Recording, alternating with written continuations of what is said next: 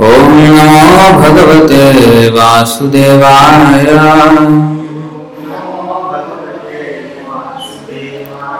ओम नमो भगवते वासुदेवाय।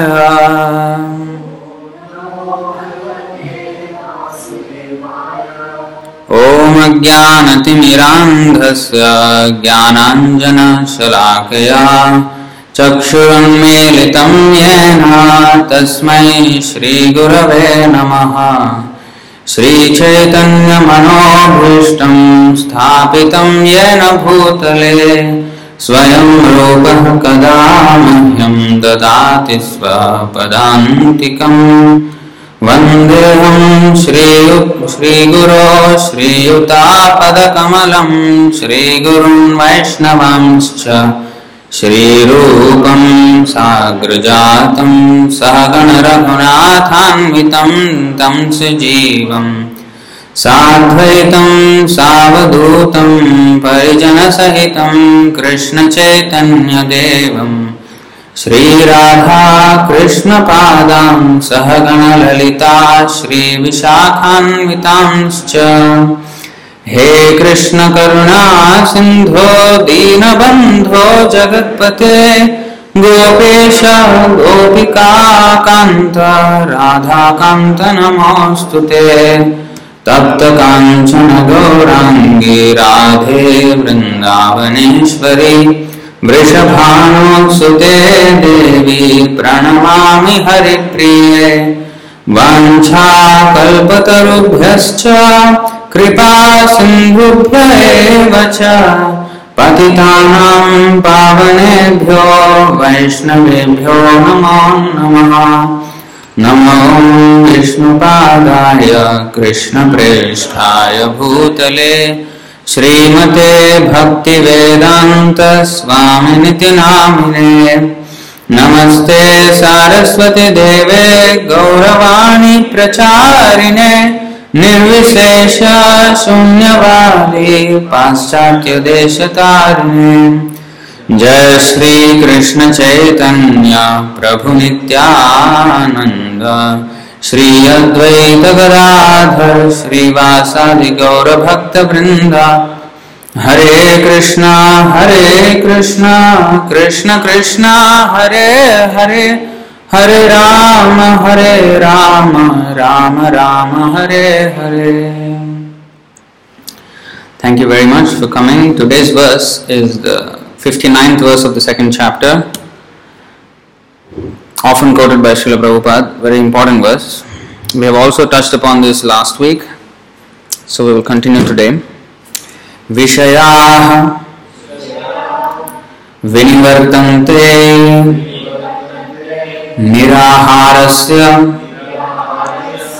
dehinah rasavarjam rasah api asya param दृष्ट्वा निवर्तते। विषया विनिवर्तन्ते निराहारस्य देहिनः रसवर्जं रसोऽप्यस्य परं दृष्ट्वा निवर्तते। विषया विनिवर्तन्ते निराहारस्य देहिनः रसवर्जं रसोऽप्यस्य परं दृष्ट्वा निवर्तते। विषया विनिवर्तन्ते निराहारस्य देहिनः रसवर्जं रसोऽप्यस्य परं दृष्ट्वा निवर्तते। Please chant.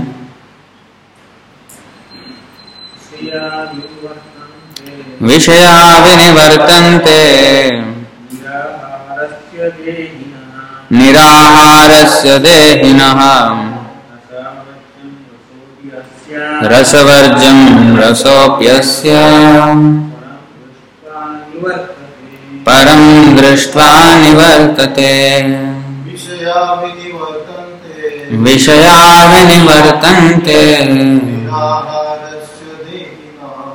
निराहारस्य देहिनः रसवर्ज्यं रसोऽप्यस्य परं दृष्ट्वा निवर्तते विषया विनिवर्तन्ते निराहारस्य देहिनः रसवर्ज्यं रसोऽप्यस्य परं दृष्ट्वा निवर्तते विषया विनिवर्तन्ते निराहारस्य देहिनः रसवर्ज्यं रसोऽप्यस्य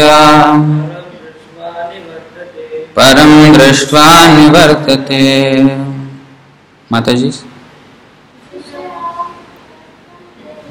विषया विनिवर्तन्ते निराहारस्य देहिनः रसवर्ज्यं रसोऽप्यस्य परं दृष्ट्वा निवर्तते विषया विनिवर्तन्ते निराहारस्य देहिनः रसवर्ज्यं रसोऽप्यस्य परं दृष्ट्वा निवर्तते विषया विनिवर्तन्ते निराहारस्य देहिनः रसवर्ज्यं रसोऽप्यस्य परं दृष्ट्वा निवर्तते।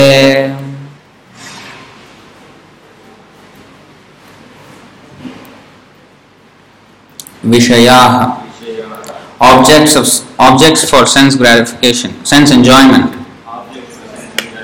Vinivartante are practiced to be refrained from. Niraharasya, by negative restrictions. Dehinaha, for the embodied. Rasavarjam, giving up the taste. Rasaha, sense of enjoyment. Api, although there is. Asya, his. Param, far superior things. Drishtva, by experiencing. Nivartate, ceases from. Translation and purport by His Divine Grace A.C. Bhaktivedanta Swami Srila Prabhupada ki.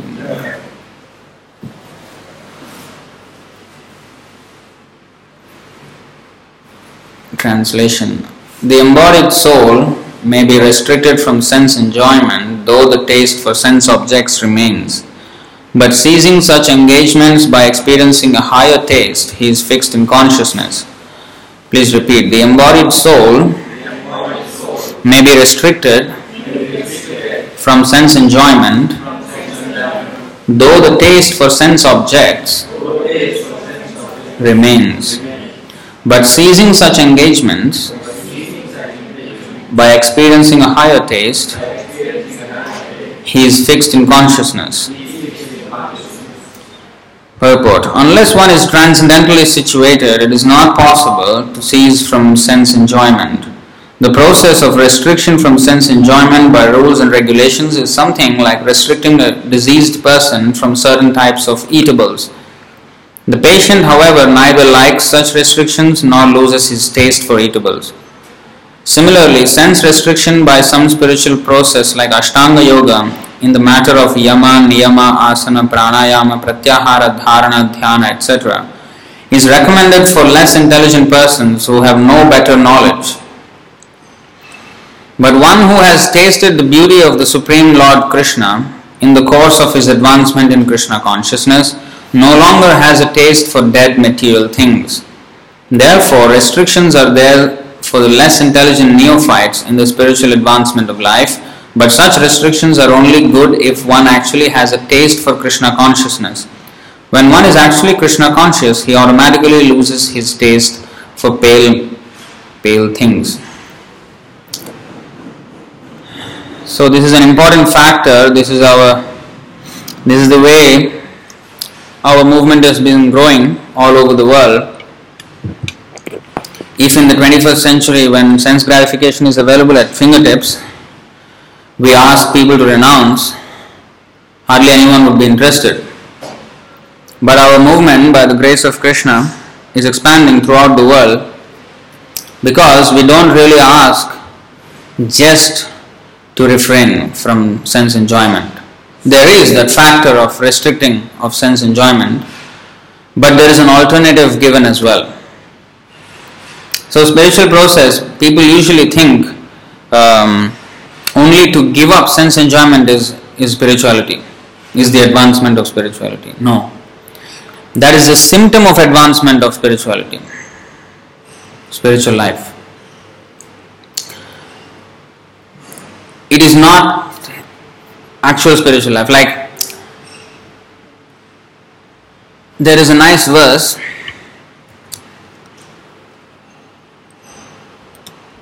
in the Bhagavatam which explains this method.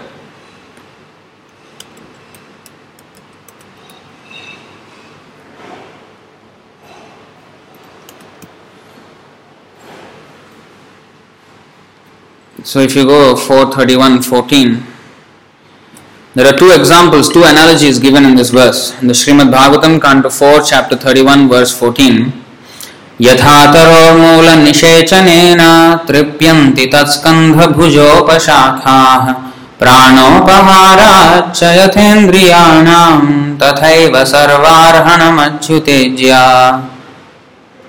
As pouring water on the root of a tree energizes the trunk, branches, twigs and everything else, and as supplying food to the stomach enlivens the senses and limbs of the body, similarly, simply worshipping the Supreme Personality of Godhead through devotional service automatically satisfies the demigods who are parts of that Supreme Personality. So now, there are two examples here: pouring water at the root of a tree and supplying food to the stomach. So each of these, when we water the root, automatically all the parts of the tree are satisfied. And when one gives food to the stomach, automatically the entire body is energized. There's no need of separate energizing of every other part of the body or the tree. Just one action is that is the most effective way of doing things. So what happens when one gives food to the stomach? That is explained.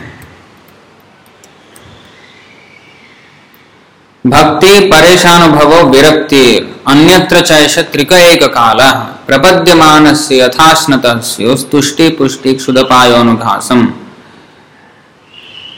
Devotion, direct experience of the Supreme Lord, and detachment from other things. These three occur simultaneously for one who has taken shelter of the Supreme Personality of Godhead.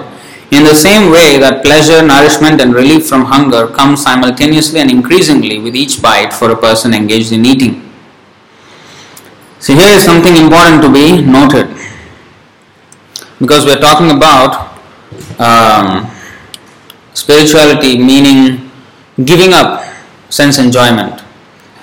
People usually see that in those who are devotees. They are not interested in going to the movies, they are not interested to eat outside, they are not interested to simply gossip or even play frivolous sports. They are not interested. So it appears that their life is very boring. You see?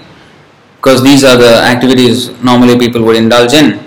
But this is only a symptom. If they are not interested in these things, that means they have a level of satisfaction which does not require these things to be performed for their satisfaction.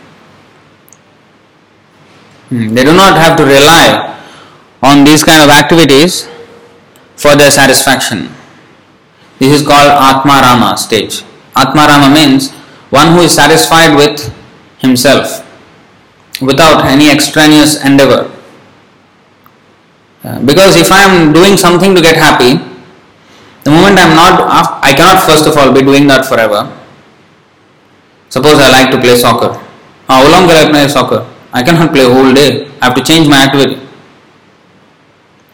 I'll become tired, or I'll become hungry, or it becomes, it's impossible. The body has certain limits. So one can only do, even if one likes eating, how much can he eat? After some time, you cannot eat anymore. Even your best favorite food is there, you cannot eat if you are full. So there is a limit to how much we can enjoy. Then we have to change activity. So we are always constantly engaging our senses in different ways to become happy. So now, three things, when one takes to devotional service, bhakti, three things happen. One's devotion to the Supreme Lord increases. One will have direct experience of the Supreme Lord or direct realizations of the Supreme Lord. Not that, we suddenly see, Krishna everywhere. Not exactly in the beginning.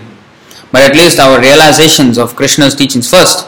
This is the first step. In the ultimate stage, one can actually see Krishna. Shama Sundaram Achintya Gunaswarupam Santas Sadaiva Hridayeshu Vilokayanti. Pure devotee of Krishna always sees Krishna. It's not that, I saw Krishna, yesterday, last night in the dream. No. A pure devotee is not like that. He is all the time he is seeing Krishna without interruption. That is pure devotee. So not that, he sometime came and sometime is invisible. No. So that is Santa Sadaiva. How they see? Because of love. It is not that they imagine. They actually see. Just like we are seeing each other face to face. They actually see Krishna.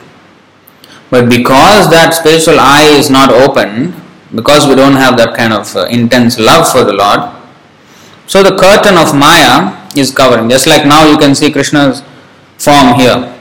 When the curtain is closed, you cannot see. But it's not that Krishna is not there. He is there. So Maya is like the curtain. Yatha Javanika Channam. Javanika means curtain. Kunti Devi, she said like this, that you are covered just like by Maya, just like a curtain. Naham Prakasha Sarvasya. Krishna also says, I am not visible to everybody. Because Mudha, they are fools, they are not interested in me. So even as we discussed many times, people come to the temple. In the beginning, they are not interested in themselves, in the Lord. They are interested in themselves. They come because they have a problem, they have something to be solved, they come to pray. That's why Krishna also starts the Bhagavad Gita at that platform. He asks Arjuna not to immediately serve him and no. First of all, he says, identify your problem first. You have a problem, that's why you have come to me. Arjuna also said, Krishna, I am unable to solve my problem. That's why I am now becoming your disciple. He is not interested in Krishna, I want to serve you. No, that means already perfection. We are interested in ourselves. I want to be happy, but something is not making me happy. So I want to solve myself, the problem that I have. So we are interested in ourselves. That's always the starting point. Then Maya actually helps us by putting us in these problems so that we can actually inquire, who am I? Why am I suffering? Because we're always selfish. Why am I suffering? That's our question always. So it is good if you really inquire in the proper way. So That's why Krishna starts his instruction in Bhagavad Gita. You are suffering because you have misidentified yourself. That's the starting point. So now we have heard this, that we are not the body, we are Atma, we are not the body, a million times. But to have direct experience or realization of that fact, that is another thing. That is achieved when we actually act on that platform. We have to act on that knowledge. Then our realizations will come. And there has to be detachment from material things. If I am not the body, then I should not be indulging in things that gratify the senses of this body. So theoretically we may know this, but practically how far we can actually apply? Because the taste again pulls us back to the materialistic way of life.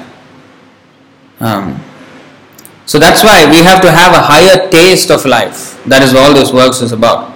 This verse is about a higher taste of life. A quality of life where you do not even think of the material enjoyments, because they are far, far less significant, far less enjoyable. You see? That is explained here. Bhakti, Pareshanubhava, Virakti. Virakti means disgust. A symptom of advancement of spiritual life is we are disgusted with material life.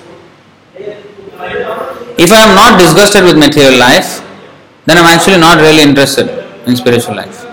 I cannot be spiritually interested and materially also interested. It does not happen. That means I am acknowledging that I am the soul, at the same time acknowledging I am the body. How can that be? So as much as we spiritually improve, that much we will be disinterested in material life. That is a symptom. So it is not the only thing, spiritual activity, to be disinterested in material life. This is why, because the materialists cannot see the satisfaction of the spiritualist, they only see that they are disinterested in material life and they think this is a poor fellow, he's not enjoying life. They cannot understand that there is another level of happiness compared with which this material happiness is insignificant. That is today's verse. Vishaya vinivartante. Because he has devotion to the Supreme Lord, he has direct experience of the Supreme Lord. Whatever material happiness we try to have, the material things which give us happiness are created by the Lord. And if a person is directly in touch with the Lord, why will he be interested in anything, all these small things? He is already directly in touch with the Lord. This is the platform one has to come to. That's why we have to see beyond what is easily visible to the eye. As they say, see more than what meets the eye.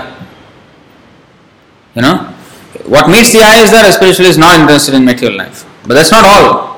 Why is he not? If you ask the question why, then we will enter into the real state of the spiritualist.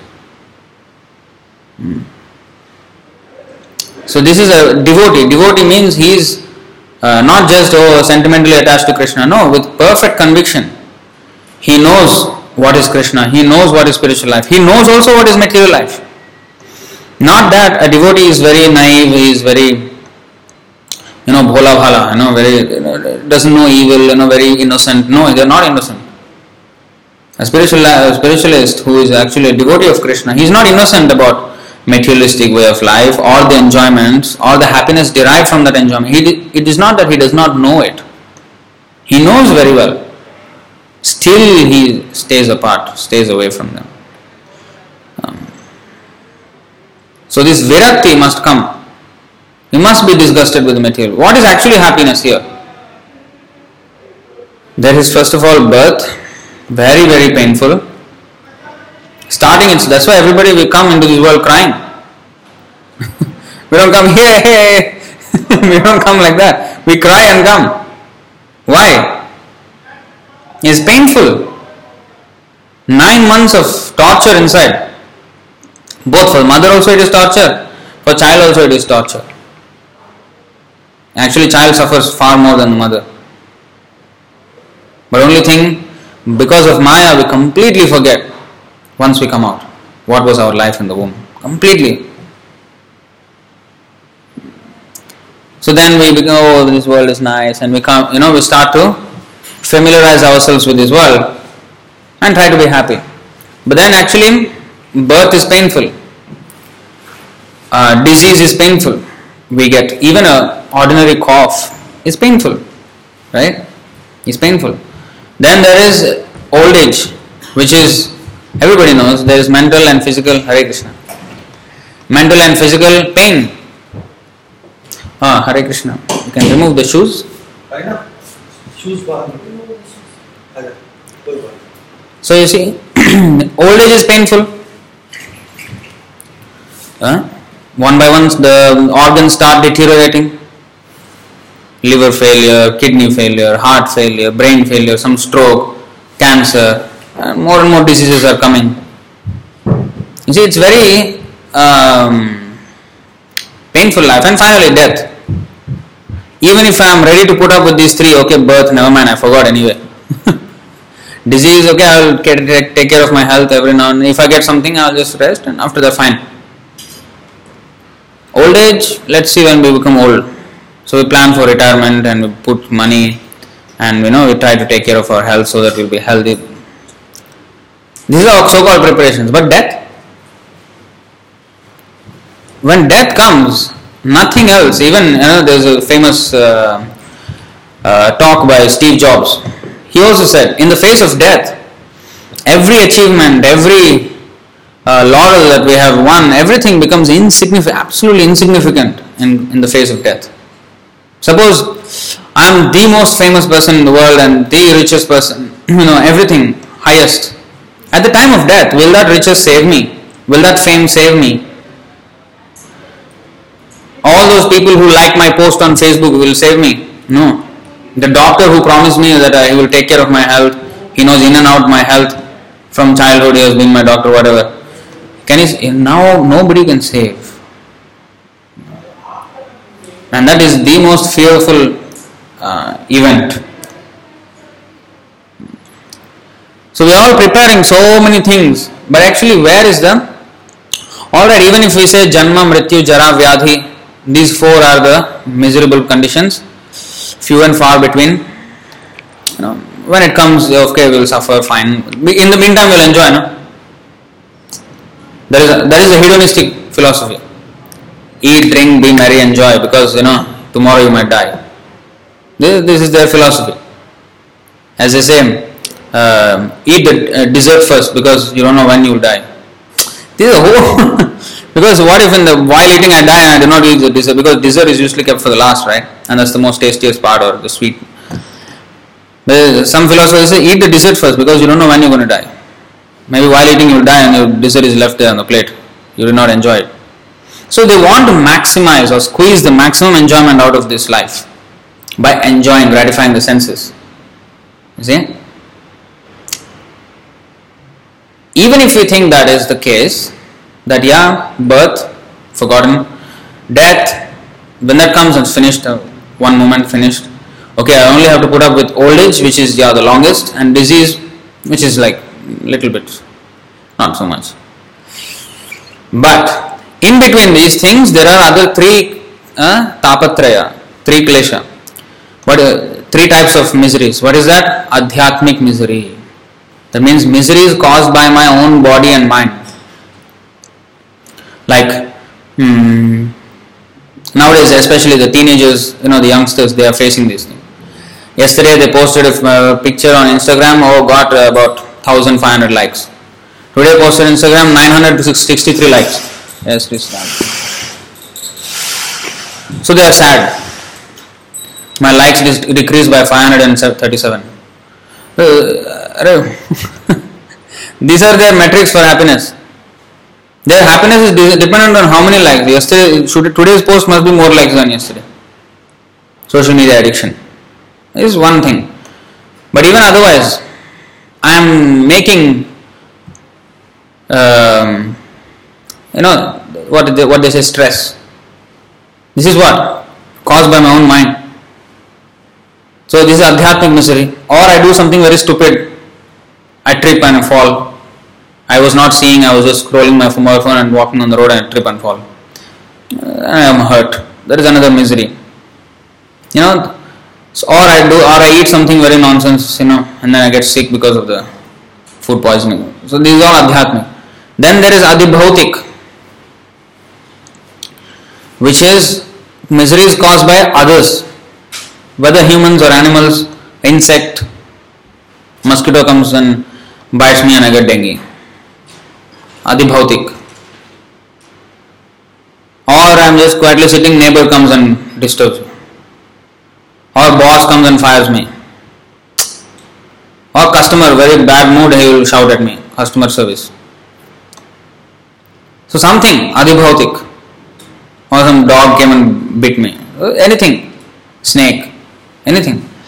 Adibhautik misery. Then there is adhidaivik miseries. Miseries caused by the higher authorities, the devatas. Like famine, drought, earthquake. Far beyond human control. So this is adhidaivik. As they say, act of God. Act of demigod actually. Of course everything is act of God in that sense. But demigods, they control these factors. So if you actually analyze your life, there has been hardly any peaceful moment where we don't have to worry about anything, nothing worries us. No, there's hardly. Sada samudvigna dhyam asadgrahat. That is explained by Prahlad Maharaj.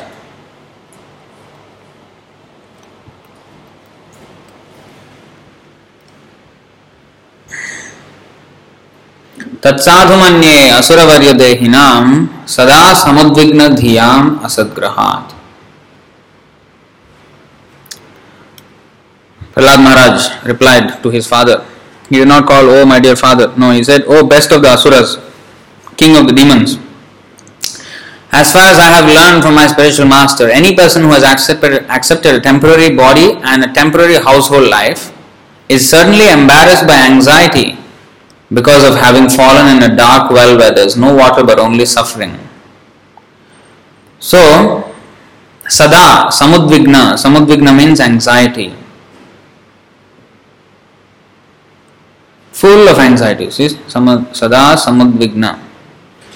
Sada means always. This is materialistic life, household life.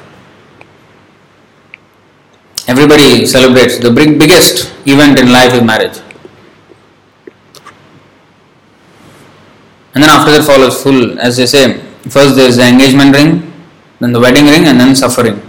3 rings. So this is everybody there is celebrating. But what actually it is? Sada samudvigna dhyam asadgrahat. So we must know that, because you know why? Because we think that this is the platform of happiness. We expect whole deal of things in the married life. But it is actually, we should understand, even prior to getting into it, it is a platform of suffering. But the problem is, because we are in Maya, we think that suffering is enjoyment. That's why materialistic people are called, compared with camels, Ushtra. Why? Camel has a very peculiar taste. Camels eat, what is it called? Cactus in the desert. And when they eat that cactus, there are so many thorns, and they will eat the thorns together with the cactus, and then those thorns prick the tongue and the mouth of the, and the blood starts oozing out inside the mouth of the camel. But the camel thinks this is very tasty. This camel, he thinks that blood mixed with the cactus and thorns and everything, crisp and tasty, and this is what the camel thinks. So actually he is suffering with the blood. It is poking him very badly inside. But he thinks that is happiness. So that is materialistic life. We accept suffering as happiness. That's why we cannot see it. Pashyan api na pashyati. It is said, people see this, but still they do not see.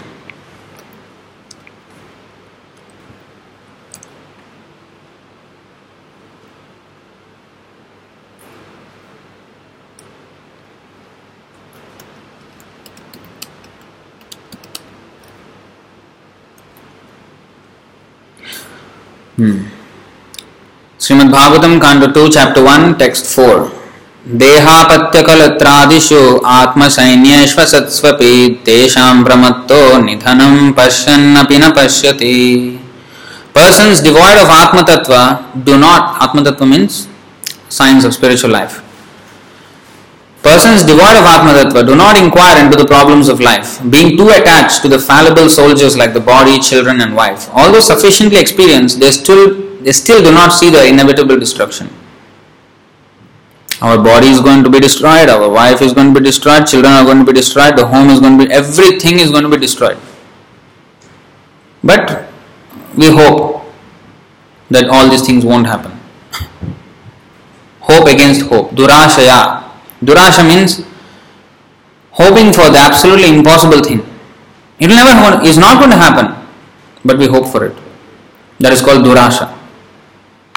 We expect happiness here, we expect that everything will just remain as it is. It won't be destroyed, everything will be. No, it will not be. Something will come and upset everything totally. Upheaval will be there. The constant upheaval. That is why every morning at 5 a.m. when we sing the song, Samsara Davanala Leedha Loka Tranaya Karunya Ghana Ghanatvam. So what is that? Samsara Davanala. The material world, samsara, is like a davanala, forest fire. Forest fire. Nobody sets fire in the forest. They happen just by some bamboo, in the wind, they just strike each other and the spark sets fire to the entire forest. Similarly, nobody actually wants to create any problem, but problem will come. It's like a forest fire, and unbearable pain, mental pain, physical pain, so many things. But because of Maya, again and again we engage in these things.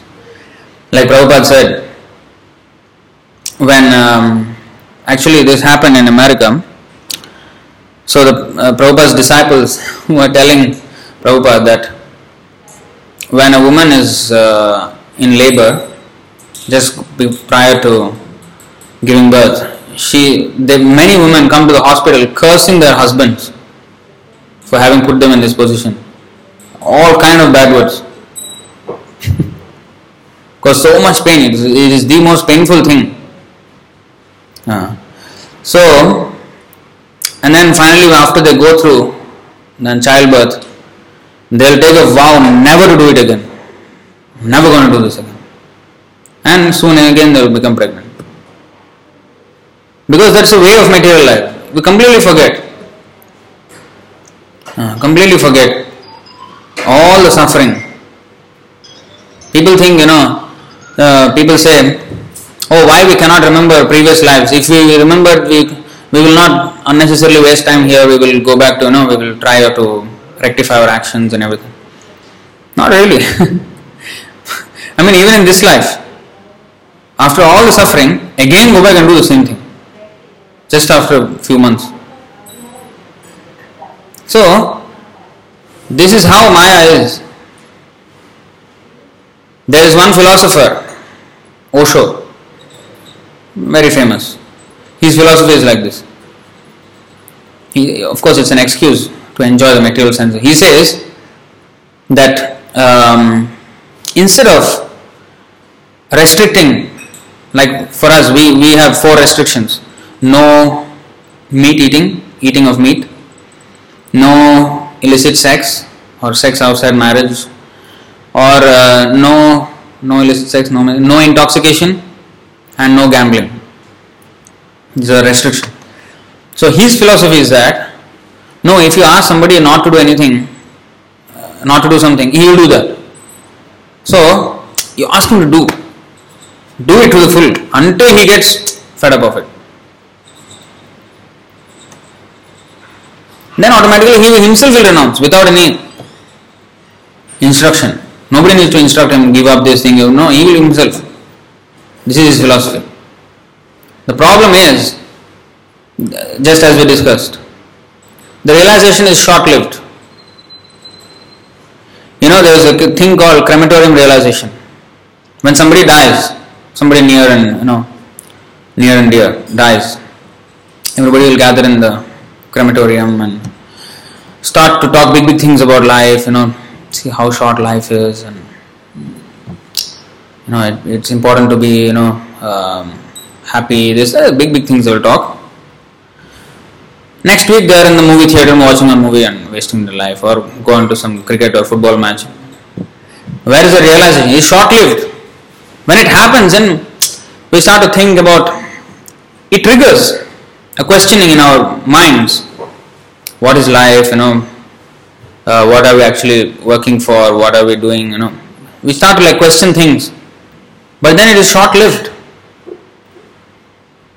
because there is no answer to those questions. There is no knowledge, and there is no process by which we can embark on the journey of deathlessness. There is no set process, there is no set knowledge, nothing. There is, but these people are not interested, so they don't become exposed to this knowledge. Those who are interested, Krishna as the Paramatma in the heart, he will see and he will guide them to the proper place where they can get knowledge of this. Just knowing that this life is temporary, everything is very transient, not permanent, not enough. Because what else have we got in the permanent realm? Life is temporary, but what else have we got? We have this life, so enjoy. So again we fall back into this enjoying this life, because we have no information of the other. That's why Krishna is saying, Parastasmatu bhava anya. There is another life, another world, where we come from, where we actually belong. And there life is absolutely not like this. It's not miserable. And all the relationships you cultivate there will never be gone. And they will never turn sour. They will become increasingly fresh. This is the descriptions of the spiritual world. In the company of Krishna, with the devotees, ever increasing bliss. There is no boredom. There is no satiation. You don't become satiated. Just like if we eat. Once you are full, that's it. You put the best thing, favorite thing, you can't eat it. Just cannot. You'll want to vomit if you see food. That much. But there is no such limits in the spiritual world. In the spiritual world, they don't eat because they are hungry. They eat just for satisfaction. Just for enjoyment. Krishna and his, all the cowherd boyfriends, everybody, you have seen the picture. Krishna is sitting in the center and all the cowherd boys, they around him, all eating. They are not hungry. Here the body goes hunger and there is no hunger, then why they eat? Here if we have no hunger, then we don't really, especially if we are full, we just cannot eat. But no, there you can eat, go on eating. And your sugar won't go high, blood pressure won't go high. So because it's all spiritual, there's no limits. So Krishna consciousness is all about living that higher standard of life. Higher standard doesn't mean, from HDB to condo to landed property. No, this is not higher standard. Higher standard of, even the person in the landed property, he is suffering. He is suffering. That's not happiness. Happiness means that standard of life means, Prabhupada said, simple living, high thinking. Life should be simple. The externals should be very simple. As long as the body and soul is kept together, as long as we can stay alive, that much is enough. But our mind should be engaged in thinking of Krishna and serving Him, engaging in practical service. You can't You can't simply think of Krishna all the time. We are not in that state. There is such a state where one can always think of Krishna without doing anything else, or one can always chant the name of Krishna. Like Haridas Thakur, whole day, whole night he is chanting Hare Krishna. We are not in that stage now. There is such a state. So, it doesn't matter though, because if we can be engaged in Krishna's service in different ways, say you chant for some time, then you read for some time, then you attend class for some time, then take prasadam, then do something like sweep the temple, or do some nice decorations for decorating Krishna. All the flowers, all the cloth arrangements, you can do that. Or go out and sell books and get everybody to understand this. Talk to people on the street. So there's so much service, different types of service. So we can be engaged in all these activities. So we don't have to give up anything. Nothing needs to be given up. But whatever we have should be employed for Krishna's satisfaction. Then our senses will automatically be satisfied. The thing is this, in the material life, we want to gratify our senses, but actually the more we try, the more we become, it's like quicksand. The more you try to get out, the more you go in. So how much ever you try to gratify your sense, that much you will put into misery. That is material life. But if you stop sense gratification and serve Krishna, then your senses will actually be satisfied. We want to satisfy our senses. Krishna's name is called Govinda, the giver of pleasure to the senses. You see? Govinda is giver of pleasure to senses. But if we go to Govinda for getting the pleasure of the senses, we will not get. The method of giving pleasure to the senses is by giving pleasure to his senses. Rishikena Rishikesha Sevanam Bhakti Ruchyate. Master of the senses is Krishna. He is the master of his senses, he is the master of our senses also. You may say, no, I am the master of my sense. So what if Krishna, he pulls one nerve in the head and paralyzed? The sense is no more. I cannot speak, I cannot hear, I cannot see, whatever it is. You see? So it is not really our senses. They are given to us for rented premises for certain years, number of years. But they are his property. So if they are employed for his satisfaction, then our senses will be also satisfied. Unmotivated devotional service.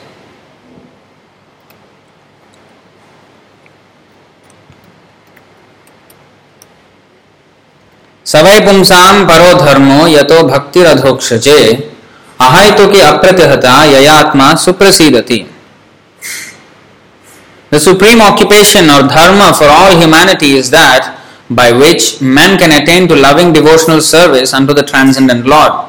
Such devotional service must be unmotivated and uninterrupted to completely satisfy the self. So devotional service must be unmotivated.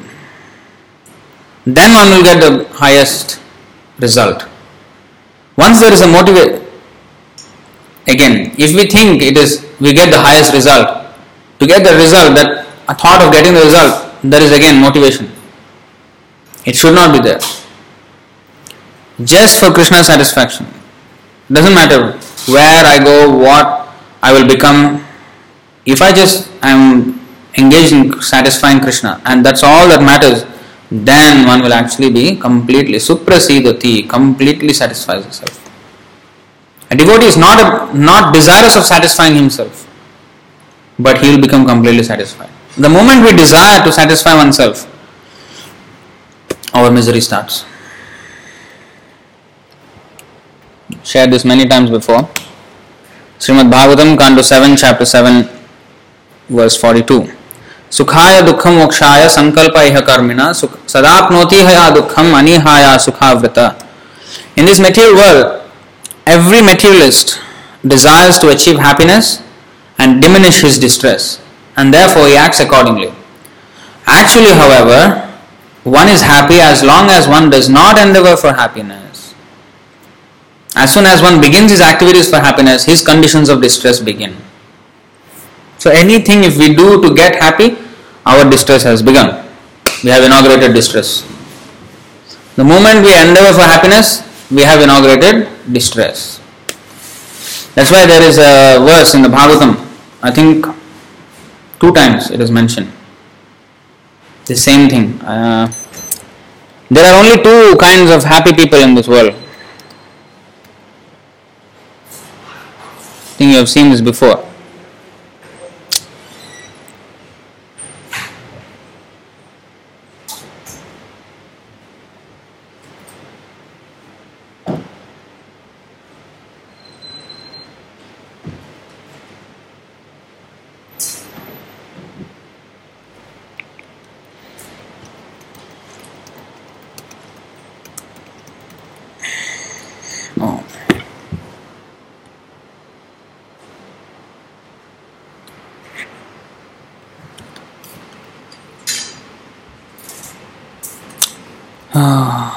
No. There is I don't know where that verse is.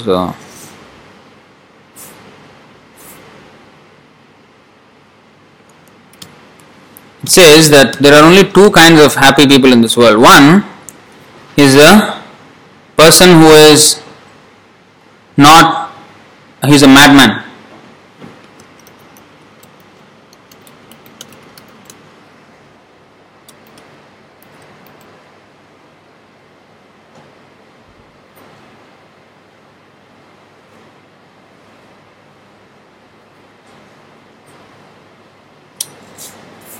No, I don't know, I can't find it. So, one is the spiritually advanced person and the other is a madman. These 2 people are very happy. Everybody in between them are unhappy. Because the transcendentalist, he is completely free from any material endeavor, he is completely happy. Understood. And the madman, he also does not endeavor for anything, he just is in his own world. Mad, crazy. He is also happy. He has no anxieties.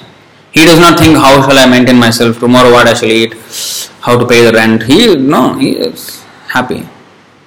Crazy fellow. Those in between, this transcendentalist and the crazy fellow, these people are the set of people who are always in anxiety. And pretty much that's what we are, unless we are crazy or spiritually advanced. So, in other words, material life is always full of anxieties. The only way to come out is Vishaya Vinivartante, Niraharasya Dehina, Rasavarjam Rasopyasa. Get the higher taste. You have to experience the spiritual life, not just know about it. If I just know about how a mango tastes, and I read a big book on description of the taste of a mango, I cannot understand still, unless I actually just open and taste the mango myself. Or Prabhupada's Guru, Srila Bhaktisiddhanta Saraswati Thakur said, you can't know how honey tastes if you just keep licking the bottle of the honey. No, you can't know. You have to open it and taste it. Then you will taste the honey. So similarly, we can hear about how pleasurable spiritual life is, how elevated that position is. We can hear about it many times. But if we don't put it into practice, then we will be just licking the bottle. Of course, hearing is also service. It is also engaging in service. But then it must progress to next step. Ado Shraddha, Tato Sadhu Sangha, Atha Bhajana Kriya. It has to transfer into or transition into active service. How to actively serve? How to use our body, mind and everything for Krishna's service? This is the last thing we will see.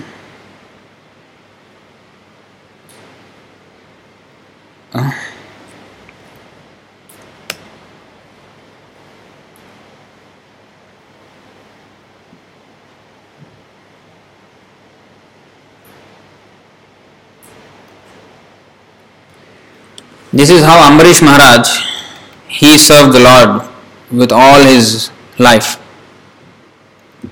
Savai Manah Krishna Padaravindayor Vachamsi Vaikuntha Gunanuvarnane Karau Harer Mandiram Arjanadishu Shrutim Chakara Chuta Satkathodaye Mukunda Linga Laya Darshane Drishau Tadbhritya Gatra Sparshenga Sangamam Ghranam Chatatpada Saroja Saurabhe Srimat Tulasya Rasanam Tadarpite पादौ हरे क्षेत्र पदानुसर्पणे शिरो ऋषिकेश पदाभिवंदने कामं च दास्ये न तु काम काम्यया यथोत्तम श्लोक जनाश्रयारतिः.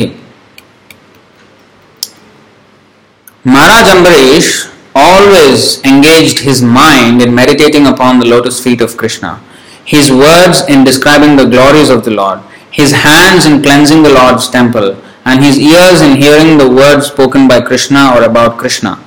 He engaged his eyes in seeing the deity of Krishna, Krishna's temples and Krishna's places like Mathura and Vrindavan.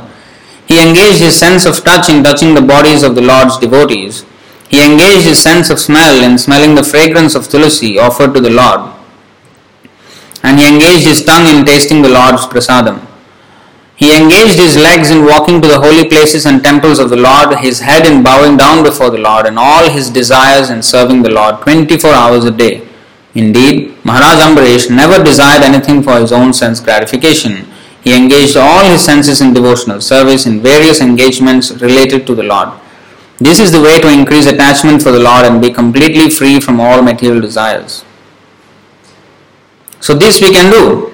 We may not be able to chant Hare Krishna all the way, 24 hours, but these things we can do. Okay, sometimes I eat prasadam, sometimes I clean the Lord's temple, or I distribute books, use our intelligence, or go to the temple, use my legs in going to the temple. So these things we can do. Very, very practical things. And this is what pleases the Lord. And if we can educate others also to take up this path, Krishna says that is my favorite devotee. Nachatasman manusheshu kaschinme priyakrittamaha. That is what Krishna says in the 18th chapter.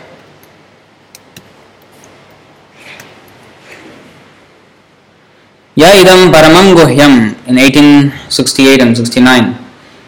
Mad bhakteshu abhidhasati bhaktim mayi param kritva me maam evaishyat asamshayaha. For one who explains the supreme secret to the devotees, pure devotional service is guaranteed, and at the end he will come back to me. Nachatasman manusheshu kaschinme priyakrittamaha bhavita nachame tasmad anyah priyataro bhuvi. There is no servant in this world more dear to me than he, nor will there ever be one more dear.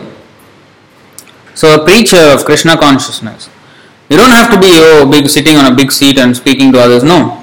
Whoever you meet, what is the preaching? Yare dekha tare kaha Krishna upadesh. Whomever you meet, whoever you see, talk to him about Krishna. Introduce him. Introduce Krishna to him. If I cannot present it very nicely, ask him to take a book. You know what, I am trying this Krishna consciousness. It's very nice, I really like it. You should try this, Take one book. To your friend, to your neighbor. You can ask them. You cannot be, what if he, says something bad? How you know? Unless you actually try it. If he says something bad, then leave him alone. Alright, fine. But we cannot make presumptions and assumptions and judgments. We never know. So, we should try. We should not be shy. Why? This is the biggest thing and this is the biggest help. They all are suffering. How much ever they may put a show of enjoyment, they're not enjoying. One must be convinced of that fact first. Then one automatically, out of compassion, he wants to help. Out of compassion, he wants to educate them about Krishna. So this is actually what is spiritual life. Once we do this, that's it. We'll always be happy. If we are always anxious about how to help others, then we'll be always happy. That anxiety is good. In the beginning,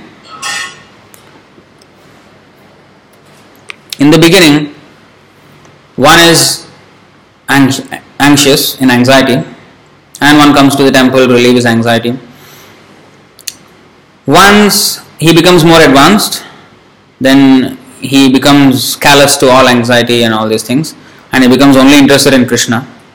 And when he becomes even more advanced, he becomes infinitely more anxious, because now he is seeing the anxiety of so many trillions and trillions of living beings, and he cannot keep quiet.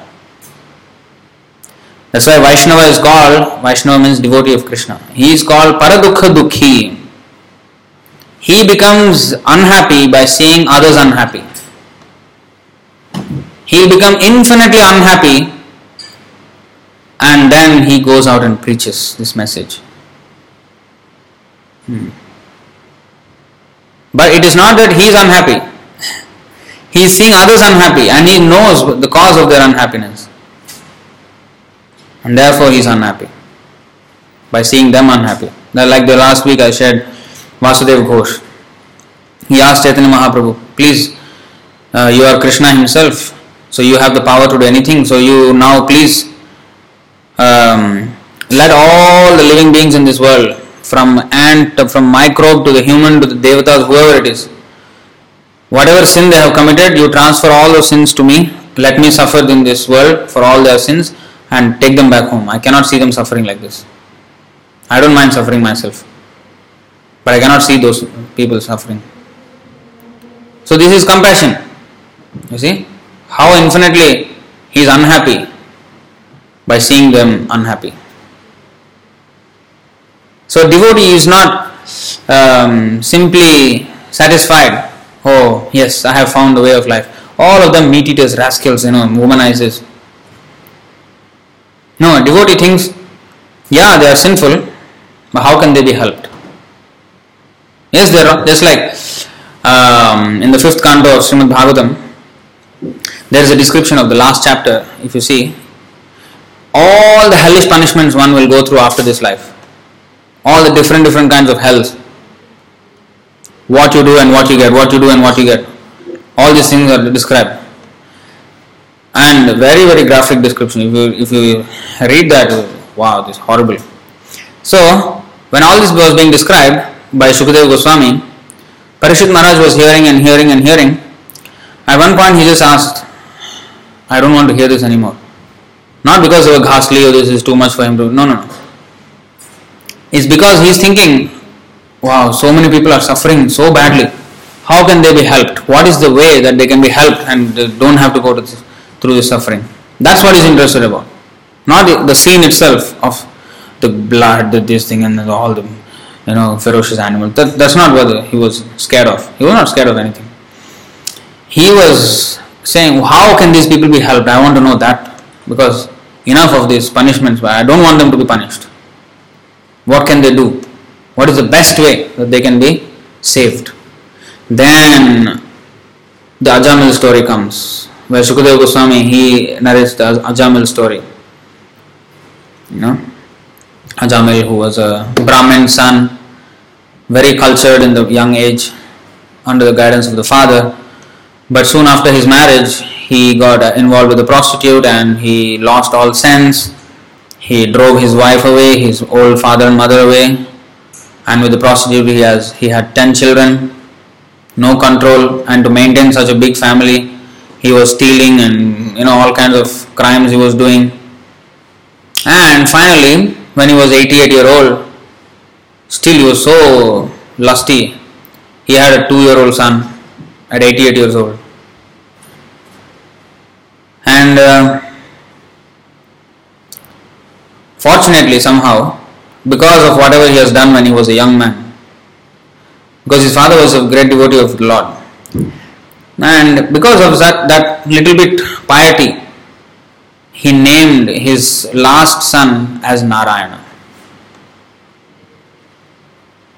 Although the whole life was rubbish, but his last son's name was Narayana. And because he was a young boy, he was always very affectionate to that young boy. And the speaking broken language and all this was very cute, and so he was very attached to that boy. So then death struck, So at the time of death when he was being taken away, then he saw all these Yamadutas, Yamaraj's servants all come and trying to chain him up. And at that time he called out Narayana, calling his son. Because every time he used to say, Narayana, have you eaten? Narayana, come here, Narayana, Narayana, like this. So in the fear also he called Narayana. Actually he meant his son. But because it was the holy name of the Lord, immediately the Lord's servants, Vishnudutas, came down to take him. And they saw the Yamadutas there, who were ready to take him to hell. And they came to take him to Godhead, back to Vaikuntha. Then there was a discussion between these two, Vishnudutas and Yamadutas. And this fellow, the Ajamil, he was watching the whole thing. And there was this conversation between the two. 4 Vishnudutas came and 4 Yamadutas came. And they were discussing. Yamaduta said, this guy is a rascal number one. He's a most sinful fellow. He's broken every single moral principle that a human can do. He's a rascal number. He has to be punished. How is it that you are stopping? Why are you stopping? But we can see also that you are very great personalities. You shine like Narayana himself. So why? There must be a purpose in why you have come. You usually don't do anything wrong. You don't do a mistake at all. But here we see that this person is sinful. Is it possible that you have committed a mistake by trying to stop us from taking him to hell? So this was the conversation. Vishnudeva said, no. This person is completely pure. You cannot take him to hell. What? Then, the Vishnudutas asked the Yamadutas, you are servants of Yamaraj, who is also called Dharmaraj, who must know what is dharma. If you do not know dharma, how you can punish what is wrong, who is wrong? You must know. Just like a lawyer, judge, he must know what is law, what is correct, what is wrong, how much should be punished, how much. He must know everything. So Yamaraj must know all the religious principles. And you are his servants. How is it that you do not know the religious principles properly? How is it that you are taking this person to hell? Do you know what is sin and what is piety? Do you know what is correct and what is wrong? Then they were like, of course we know. Anything that is, devotional service to the Lord is right, and anything that is against is sinful activity, and he has committed so much sin that where we are taking. No, you have not understood the power of the holy name. One chant of the holy name is so powerful that it counteracts the sins all the sins that we have committed in our millions and millions and millions of past lives, and also the millions and millions of future lives that we may take. Just one name of Krishna is so powerful that can counteract everything. And this person has offenselessly chanted. There are 3 stages of chanting: offensive chanting, offenseless, and pure chanting. So this person has chanted offenselessly. He did not chant offensively. He did not commit any offense when he was chanted the name Narayana. And because of that one chant at the time, the crucial time of death, he has completely counteracted all the sins he has committed in his life. Then the Yamadutas were disappointed that for the first time, because nobody could stop them. When Yamaraj servants come, nobody can stop them. But this time they were stopped. And first time the attempt was halted. They were very shocked. I went back to Yamaraj and asked him, we thought you were the supreme controller of all justice in this universe. What has happened? How is it that there is somebody else who stopped us from taking this soul? Then Yamaraj said, you do not know. Then he gave a big lecture to Yamadutas. You do not know what is actually religious principles. Then he said this, Te deva siddha parigita pavitra gatha ye sadhava samadrisho bhagavat prapannah tanno pasidata harer gadaya bhiguptan naisham vayam na chavaya prabhavam dande. 6.3.27 of Srimad Bhagavatam. He said, my dear servants, please do not approach such devotees, for they have fully surrendered to the lotus feet of the Supreme Personality of Godhead. They are equal to everyone and their narrations are sung by the demigods and the inhabitants of Siddhaloka. Please do not even go near them. They are always protected by the club of the Supreme Personality of Godhead, and therefore Brahma and I and even the time factor are not competent to chastise them. So Lord Brahma, Yamaraj and even time cannot chastise the devotees. So then he said, what kind of people you must bring to me? This is the kind of people. Jihvanavakti bhagavad gunanamadheyam chetaschana smrati taccharanarvindam krishnaya namati yachhira ekadapi tananayadhamasato krita vishnu krityan.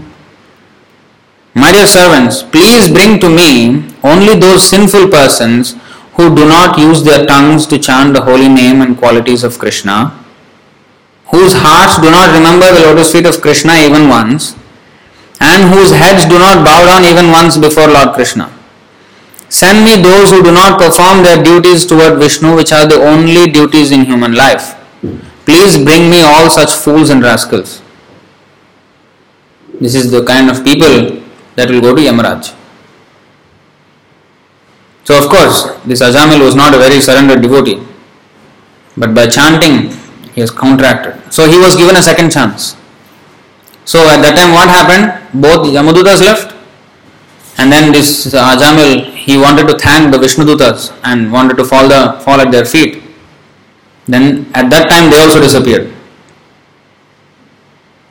To increase his desire to see them, to see and to thank them and to take to the devotional service of the Lord. Then he thought, when he came out, when he got the second chance, it was like as if he went to coma. So after he came out and he woke up again, then he considered, what did I do with my life? By the grace of Krishna, now I am saved.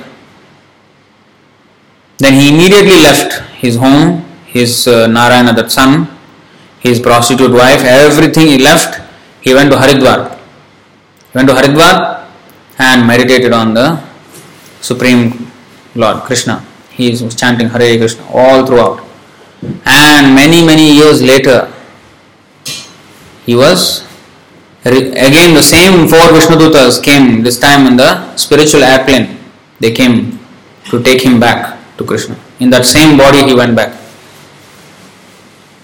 So powerful the holy name of Krishna. So don't underestimate the power of Krishna's holy name. So please start chanting. Take the beads, start chanting Hare Krishna, Krishna Krishna, Hare Hare, Hare Ram, Ram Ram, Hare Hare. So this is how a devotee is thinking. So when he heard about the hell, how can be saved? How they can be saved? And here Ajamil is the most sinful person, but he was saved by the name of Krishna. So this holy name is the only way one can come out of this. Nowadays it is so bad that before even going to hell, in this life itself you are seeing hell. What is this war? What is this terrorism? All these are glimpses of hell. The sufferings in hell, usually we see that kind of sufferings in hell, we are seeing already on this planet itself. Because we are so saturated with sin, even before going to hell, we already face some of it here. But by chanting Hare Krishna, everybody can be saved. So any questions or comments on this topic? And it is very easy and it is very pleasurable. What is the big tapasya? You just have to chant. Everybody likes to sing. You sing Hare Krishna in different tunes, whatever you like. You chant Hare Krishna. It is not although it is one mantra, it is never boring. You always chant it, you will never become bored. So we'll see any comments. Any questions? Any of you have any questions? Any doubts?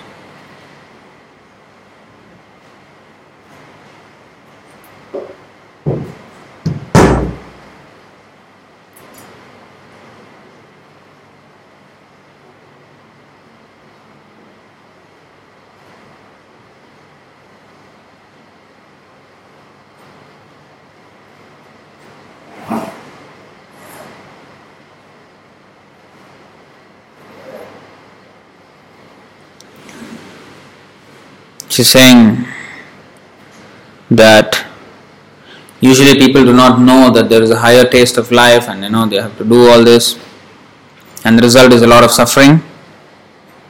Therefore we need to have a guru. Yes, the guru is there. The Guru is always there. But we cannot. People do not have access to the Guru because they are not interested in this. They are not interested to take up what it takes to actually come to this position of complete satisfaction. They are not prepared to give up their sinful life.